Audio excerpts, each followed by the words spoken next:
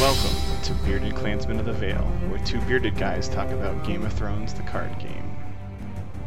Hi, welcome back to the Bearded Clansmen of the Vale, everybody. I'm Kyle, son of Kyle. And I'm Dom, Shaggy Dom. Shaggy Dom. And today we are going to talk about our top 5 agendas that are our favorite agendas as of November 2018. So if you're listening to this podcast and for some reason you can't figure out, I guess my mic is recording. Oh wait, say something quick. Say something. No, quick. it is. Okay, cool. Okay. So if you're listening to this in the future, then this is when we did it. So if you don't see something on here that's obviously the best new card, then, look at dates, fool. But let's start. I'm gonna let you start, and with your number 5. So number 5. Okay. What is your number 5 top favorite agenda? I'm gonna have to say Banner of the Sun. Banner of the Sun. I was like, maybe I should pick a banner too, and I was like, the banner I'd pick would be, speaking of how the sun, House Martell's up on the video right now, but I was like, I gotta be Greyjoy, right? And that's just gonna sound pedantic, and I didn't want to have people experience that, but yeah, okay, Banner of the Sun. Let's talk about that for a second. Why do you like that one? Well, they just have, a lot of their non-loyal cards are good, like Hota, and you have Ariane Martell, which you can swap characters in and out. You got the icon stripping look attachments. You have trying to think of all the shenanigans with their events. Mm-hmm. You just have a lot of non-loyal cards you can throw away into a banner then. Yeah, like Viper Eyes and things that can mess with your opponent. Yeah, okay, that makes sense. So, anything else you want to say about Banner of the Sun? It's got a cool sun on it. That's also sweet.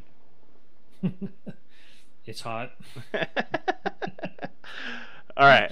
So, my number 5 is the agenda. Number 5 is the agenda, like Casey Kasem, titled The Free Folk. So, I picked the Free Folk because I love the idea of giving a whole section of cards that's normally second fiddle a faction to just solidify themselves. Like, this agenda can make it so I don't know, you just basically it's just fun. I don't know, it because basically what you're saying is you pick a house, but that house doesn't have anything to do with your deck, right?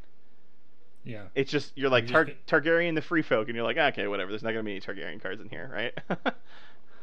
Yeah, you're just picking a card that has your favorite color on it. Yeah, exactly, because you can't. So the plot says your plot deck and draw deck can only include neutral cards, which means that you can't have any of the faction you choose, which I think is just a hilarious spit in the face to the rules of the game. You're just like doing that, and it's like, well, what the heck's going on? Like it's its own thing, and so that's kind of fun, and I like the idea of applying a second claim of the challenge type. I think that that's cool to be able to do on call. Normally you have to do that with an event or something like that, but you can just kneel your faction card that's not doing anything for you, and you can get an extra claim. So I think that little build around is cool. I don't necessarily think this agenda is competitive or good. I just like that they're not forgetting things in this game. They understand that there's a wildling trait.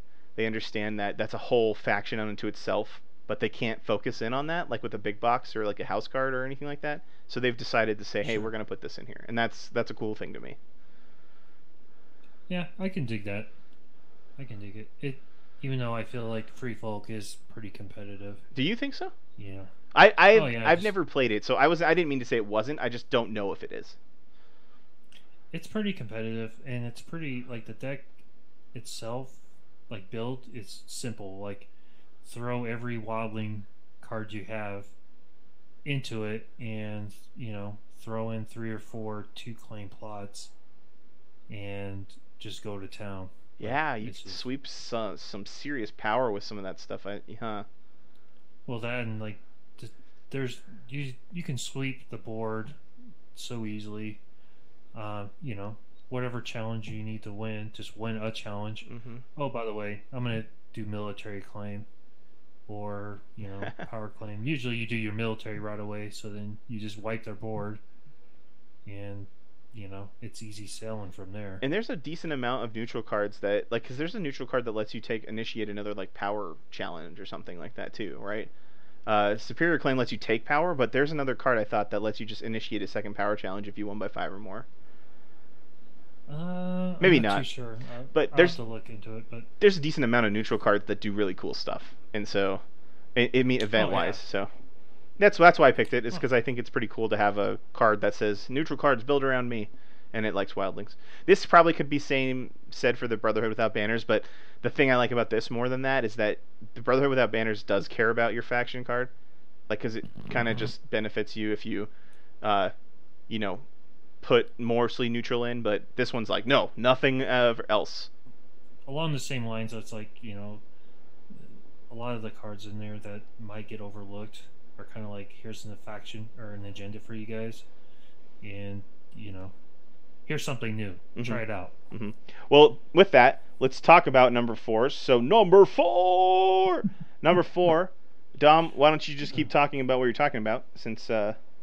So yeah, I was gonna say mine was the free folk, just because a lot of the same things that you said earlier. It gives a chance for a lot of cards that you normally wouldn't maybe consider playing, just throwing it into a deck and just seeing what happens.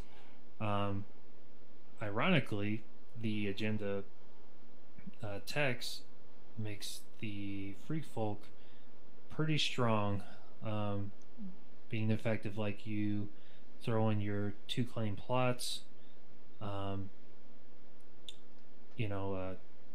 You can kill 4 characters in a round. Discard 4 cards.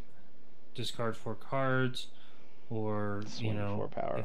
if you have Mag the Mighty, you're killing 4 or 5 card characters. Jeez. You're wiping the board, and then all of a sudden, boom, you wipe their board. Next round, put in Famine, so you're making it even harder for them to get characters out on the board, and it's just easy selling from there. So, the deck build itself, like to be somewhat competitive, it's not hard. You just throw in every wildling character in that they have out, just throwing it into a deck, but then also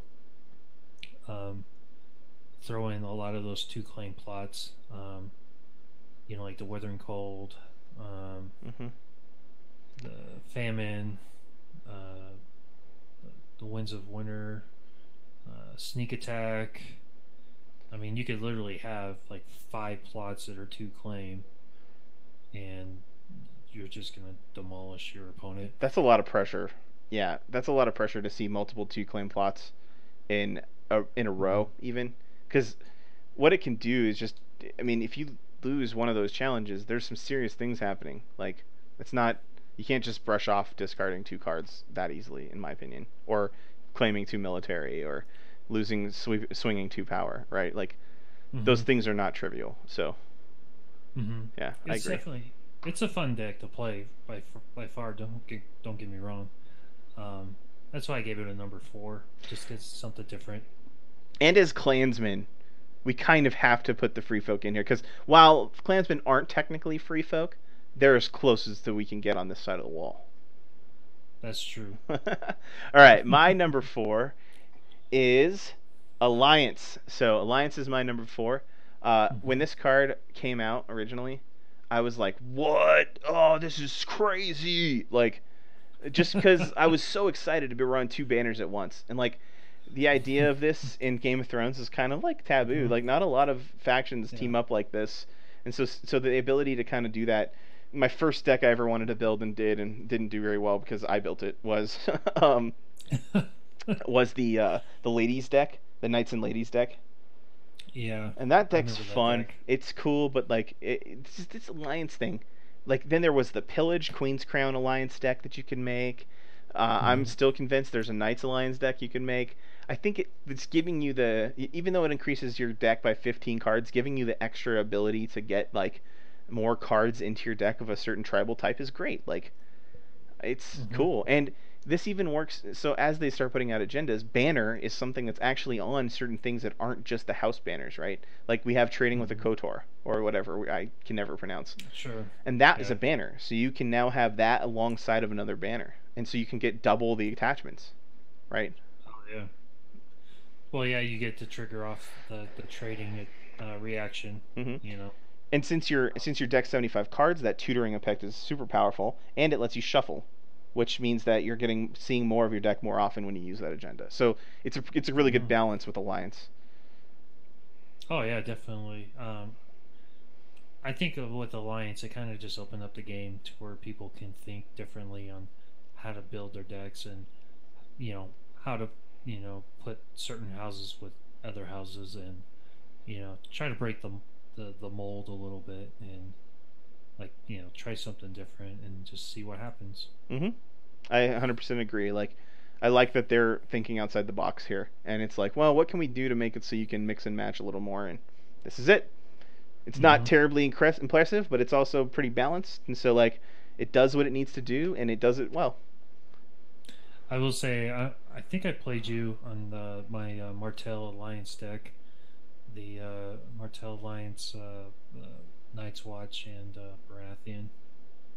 I think I played you in that one don't Maybe a yeah. while ago.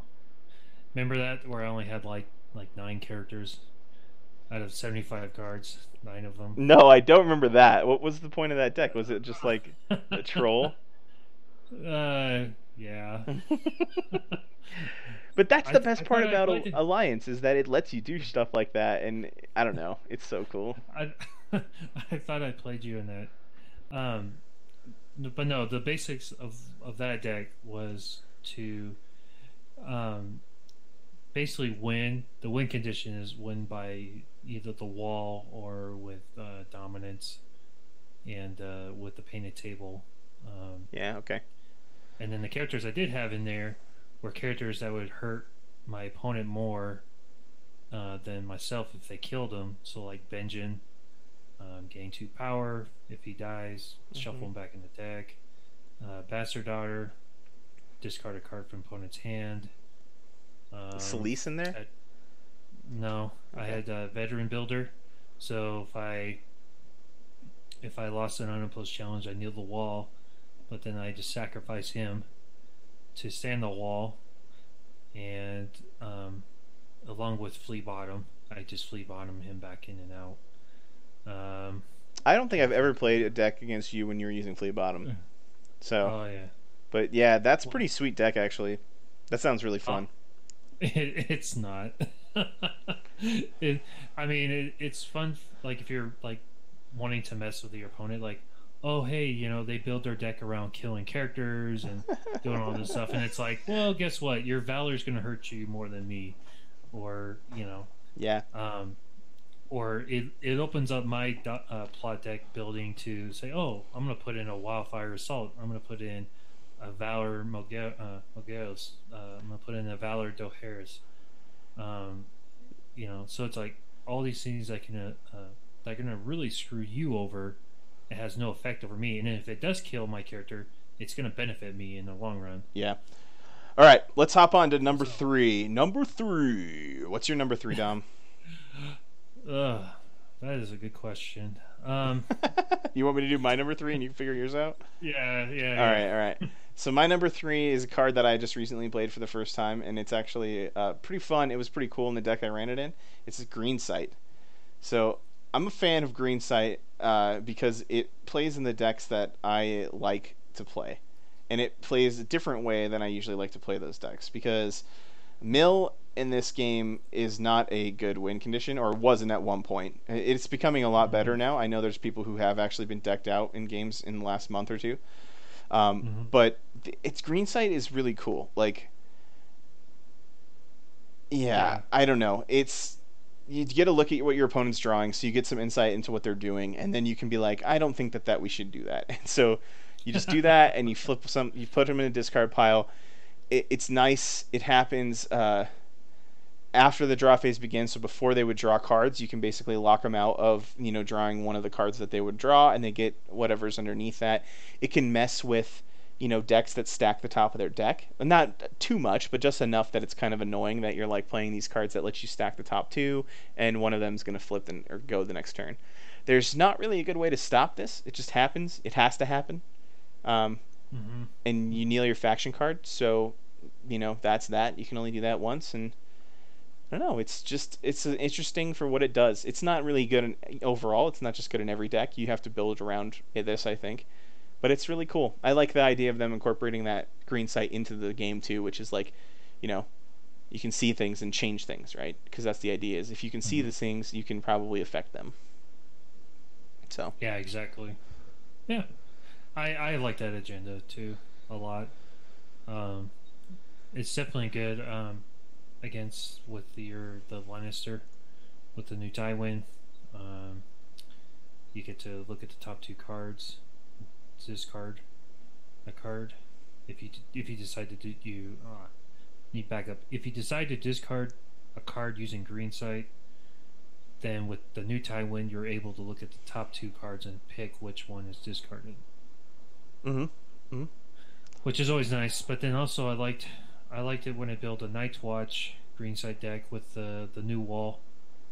Yeah, because then you can really get some good stuff in the discard pile that you can fix it, right? You can make it so you doing the wall gives you something super good. Oh yeah, be like, oh, okay, a 5-cost character. Yeah, let's go ahead and discard that. And guess what? I'm kneeling the wall to take him. So yeah. All right, what's your number 3? I would say my number 3 is Banner of the Dragon. Okay, let's go into that a little bit. Just with the whole Targaryen, like they have a lot of pretty good shenanigans. Like discarding cards to trigger certain events or trigger certain effects, and you have like Second Sons, you have Queensguard, you have Melisande, the Freemen. Just a lot of different things that you can do to kind of help with that Queensguard, like restanding. Yeah. Because I feel like whenever you can restand a good character to use the multiple challenges is always a good thing. There's a lot of words for you to say that is a lot of support for Flea Bottom. Oh yeah, definitely. I mean, I love and hate Flea Bottom. Don't get me wrong. But Targaryen has a bunch of good Flea Bottom cards, like a lot, and a decent amount of them are bannerable. Oh yeah, definitely. But the main thing I like, with Targaryen is like with them being bannered with Tyrell, mm-hmm. and getting Queensguard on Renly Baratheon, and he gets the insight, so he's feeling his Queenguardness, and yeah, I got you. 3-4 challenges. It's just insane. All right, let's hop on to number 2. All right, number 2. What's your number 2, or should I go over mine? Yeah, I know my number 2. What is it? I'm gonna say The Wars to Come. Of course you are. Not the podcast, but that is a good podcast. But the agenda, The Wars to Come. All right, why do you like The Wars to Come, my friend?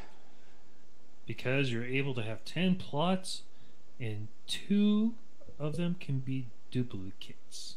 So you get 2 dupes of 2 different plots, and you get the 6 other plots that you get, and that's pretty cool. Yes, it's actually really good, especially for Martell, which I like playing. That's fact, because they definitely want those plots in that pile, and you can get a lot that way. Exactly. But also, I mean, it benefits every house, having more options, to, for your plot deck. I always feel like is a good thing, so you're not stuck with the same, 5-6 plots. You're like, oh man, I gotta have this. I gotta have confiscation. I gotta have this just in case if someone slaps a milk on my key guy or whatever, I gotta have confiscation or blah blah blah blah. It lets you build to a meta more, and it kind of makes it so you, like in a game where you can't sideboard, you get that feel of sideboarding. Mm-hmm. Yeah. Mm-hmm. So that's mainly the main reason why Yeah, I like it. I agree. I mean, it's a solid black card. It's definitely one of those ones that behooves people, or that benefits people who are really good at deck building and know how to play that deck. I've like suck at it, so like cards like the Reigns of Castamere and the Wars to Come are always like difficult for me to play because I'm like, I have so many decisions now. I've just given myself more decisions. This is why. Oh God. Anyway, my number two is the House with the Red Door. And the Oh, reason that I think this agenda is super cool is because it it can pull your combo pieces out and make them really hard to get rid of, or the start of your combo out and make it really hard to get rid of. Now you are sacrificing other things by not taking other agendas with this, but I just like the idea of being able to start the game with your thing out that lets you do stuff the rest of the game. You know, it's only semi protected. Well, I know that's I like starting the game with all my pieces together so I don't have to play very hard. Is not what I said. Um, but it doesn't it doesn't protect the card from getting like sent back to your hand or like being sacrificed, but it does yeah. protect it in most scenarios. Like it can't be discarded with like certain effects. So you can't spend more than full girding setup, but that's okay because you just spent three of it to three of it, and then the one to like automatically play a card that you really want to play. Non-limited, Mhm. so you can't put out like econ locations, but you're doing things like putting out cards that you need for stuff. Like you could pull out I think you could pull out the painted table with this. You can't pull out the wall because the wall's too expensive. That would be really really powerful. Um, you could pull out different warships that you might want to start the game with, and Mhm. Greyjoy. I don't know. It's just kind of a cool thing to always have in your back pocket to be like, man, this deck would work really well if I could guarantee getting a card on the first turn. And you're like, well, with the rest with the red door, you can. And so I don't know. It's just one of the ones that I think is a really creative build. Corey Fat, what is his name? Corey Faherty. I think he did a Mhm. good job on designing this card just because it's just interesting. It's just something that you don't see a lot in other games. Yeah, definitely. Me personally, it's an agenda I struggle with. So it's one of those I'll just have to keep playing it until I kind of figure it out.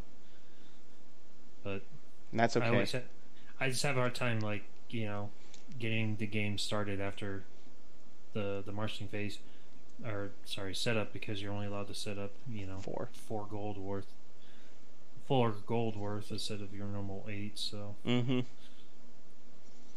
Yeah, it is but a premium. You're paying that premium to put that thing out, but that it's mhm, like a 1 gold premium, right? That you're paying, and because you're getting the 3 cost if you pay up to 3, and then you're paying a mhm. 1 extra gold to make sure that that thing can be in play when it starts the game, and that it can't be discarded from play. And if you need it, it's great. If you don't need it, you basically don't consider this agenda at all. So Yeah, I mean, I definitely think the agenda is good because I mean, it definitely opens up, say at most 2 extra card spots for card for a location that you really want to get out right away. mm-hmm. So I mean, it's always there's a benefit to it. Just me personally, I just never had luck with it, and so I would just have to keep playing it It, until I yeah, figure it out. and it doesn't. And so even if you like, it can kind of tech too because it doesn't have to be. It's not choose one before you build your deck. It's like choose one from your deck. So if you needed to tech a different one out for a certain game to like kind of be competitive against a certain deck, you could totally do Hmm. that. Like that's a big part of what this card is saying is pull any non-limited out, non-limited unique out, Hmm. and that can really matter if it needs to matter. And that would go beyond my deck building prowess to be able to say, okay, here are the 3 locations I might need in this meta, but it's a cool thing you can do with it. Yeah, definitely. All right, it's time for number one. Number one. All right, what is your number one, uh, Dom? Shaggy I'm Dom. gonna say the Lord of the Crossing. Oh, are you serious? That's my number one. Dude, awesome. I love that we get to talk about Lord of the Crossing for 5 minutes. Uh, I can't believe you chose Lord of the Crossing. That's so legit. uh, I it was one of those agendas like just like the house with the red door. I struggled with it at first, but I just kept playing with it um, until I just kind of figured it out and just I don't know. For me, it just took a little while to kind of figure out the mechanics of it and to make it work in my favor. And it's my favorite agenda. Is it? Yeah, it's one of my favorites. What was the so like you were saying you had to play it and figure it out. What was the like play or the deck that like just helped you understand why this agenda is really good? Um, well, I'm trying to think. I think originally I was playing a lot with it with Greyjoy, and at that time Greyjoy they had some intrigue icons, but it was just hard for me to get all three challenges off. Mm-hmm. Um, but another thing that I struggled with at first was I wanted to win all my challenges. Well, with this agenda, it's kind of like you don't really need to win all your challenges. You just need to win the third one. Yeah, you just want to kind of And throw them out until you get the one you need, right? mhm, Yeah.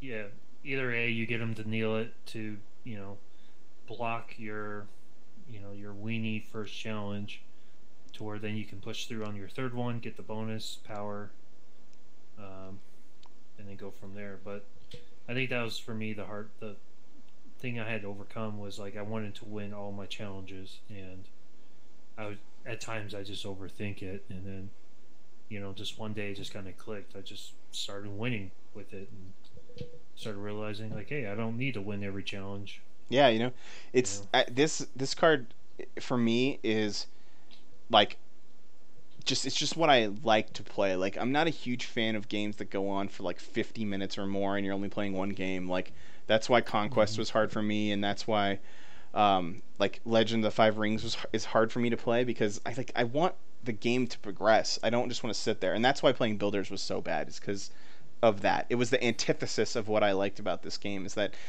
if you Mm-hmm. do it right, these games can be over quick. And Lord of the Crossing is a rush agenda. It's an agenda you put in a deck and you play aggressive, right? You're trying to win.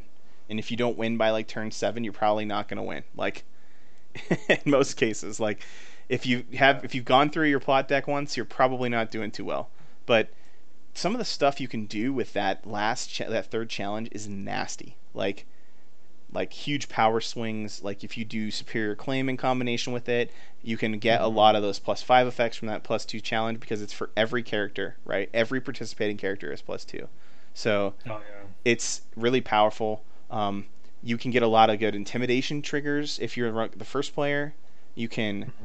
It's just this. You've sacrificed some things and now you get all the payout of it, right?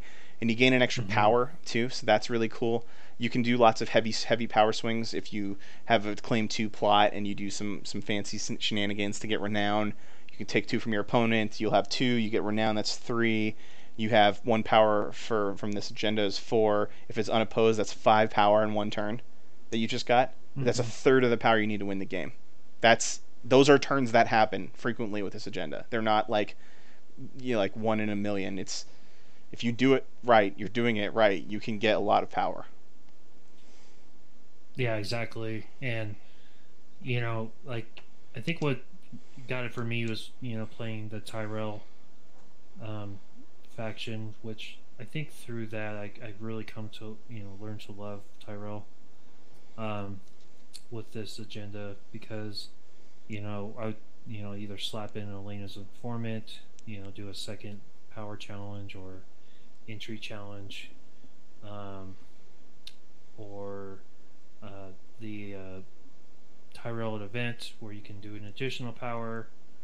Like I remember there's games I was doing like 3 power challenges in one round, and I mean, just totally dominating the opponent's power, and just from there I was like, oh wow, this is actually really powerful, and it finally just clicked for me. So that's why for me it's number one because to me it's something I worked for to kind of understand and instead of just giving up on it and say, "Oh, this agenda sucks. It doesn't work for me." Mm-hmm.